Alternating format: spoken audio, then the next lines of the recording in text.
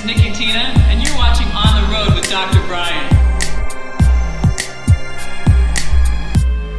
This is Dr. Brian King, once again on the road. I am here in Pittsburgh, Pennsylvania. Great town, great art scene, a lot of up-and-coming stuff. It's one of the best, probably one of the best cities, in my opinion, for the arts anyway, in the country. And I'm here with the two people who helped make that happen. The owners of Most Wanted Fine Art Gallery, who own a gallery in the Garfield neighborhood of Pittsburgh, which is a gallery central right now. You guys are pretty much in the middle of a whole area of arts and great, wonderful things happening. Jason Sauer and Nina Sauer. How you guys doing? Good. Thanks for talking to us, Brian. Thanks for doing your show last night. It was wonderful. That's right. That's right. There is a reason that I'm interviewing you, because I performed at your venue last night. There we go. So get that right out there. That's right. So tell me about the space, man. Tell other people about the space. We got the property as a vacant 6 years ago, and we've rehabbed it, every single joist and stud, and created a venue which has a stage in the back. Yeah. And allows for 80 people to enjoy someone to perform on the stage, or when we have film, some of Nina's film buddies showing their films on the gallery walls. All right. So you have a basically Most Wanted is like a performance space, art gallery. Yeah, we show a new artist once every month for the opening is for our monthly gallery crawl. So we have like 2 to 3 artists show new works, and there's a big party. Friday. Yeah. And how'd you get into this? I mean, what gave you the idea to even open up this place? I was living out of town, and my cousin called me and said they were selling buildings to artists. And this actually worked out. 3-story building, live upstairs, gallery downstairs, and got to pursue my dreams. And with my own bricks and mortar. What? Are you coaching Jason? What are you doing? Well, he has so many things that he could talk about, like the floor and the doors of the gallery and how they're made to open for his demolition derby car and how he does demolition derby. When they come and see it, they'll see that. They'll see it. Well, they'll this hear is airing in San Francisco, so you got to give them a reason to come see you. We are the underground scene. We prove week in, week out that artistic things are happening in Pittsburgh. And a lot of them come through our doors. Yeah. So tell me about the demolition car. We have been doing it for 17 years. We call it an art car. We film inside the car, outside the car in multiple spots. We demolish derby cars in the name of art. And as an American performance artist, we feel it's an identity for America and art in general. So it's not the car, it's the car crash or the car itself?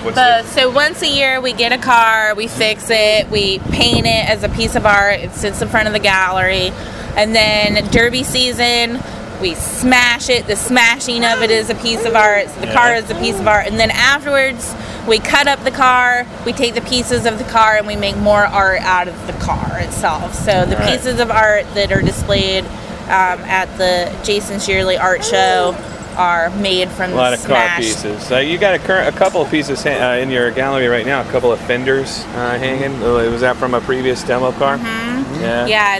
They're wind chimes made out of the sides of the car. We cut designs out, and then there's tailpipes. We cut windmill shapes out of the side of the car, and then we cut the side of the car off and turn the wind chime artwork into wind-powered idealism. So it was pieces of leftover pieces that we had made art out of that we made more art out of. It's we reclaim it, we recycle it, we make sure it's all keep the art unity. Recycling. Yeah. There you go. That's very cool. And we're heading to Texas for the home of the art car to teach a class. Are you guys going to be in the art car parade? Or? No, not this year. We're creating our own art car event in Pittsburgh. To bring that to here.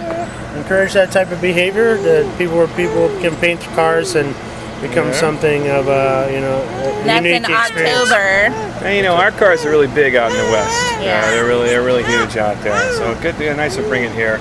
And you got the South Side parade that you guys could put cars in. If you thought about joining it in the other existing activities, or you think you want to have your own sort of Well, parade? it's going to be like a car cruise at first. Like, we're going to do a juried exhibit. There's going to be live art battles on cars, you know, so we have spray paint that's been donated by sponsors, and people can bring their pre-decorated art cars, and that'll be a juried exhibit with celebrity judges, and we're going to have miniature cars for kids to decorate, and that's going to be contests and stuff. So we have a lot going on. It'll be our It's 5-year gonna be like a anniversary festival. at our bricks and mortar Yeah? space there on Penn Avenue.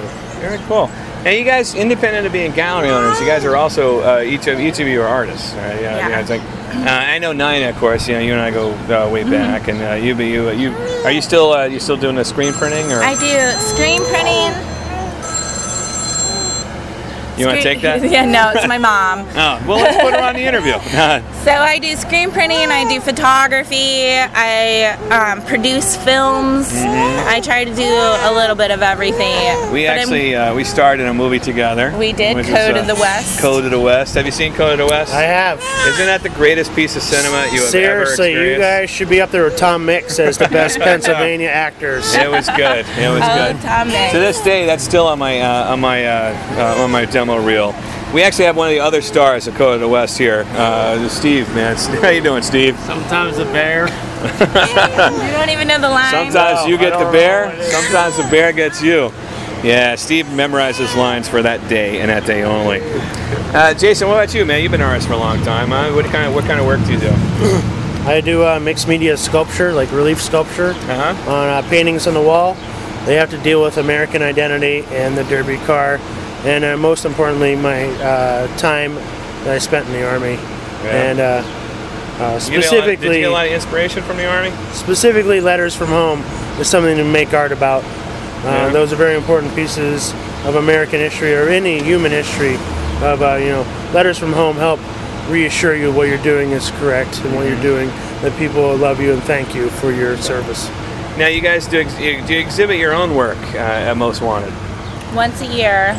So in Why not? October, Jason has his stuff, which is the anniversary of the gallery, and then I have my first exhibit in November of this year.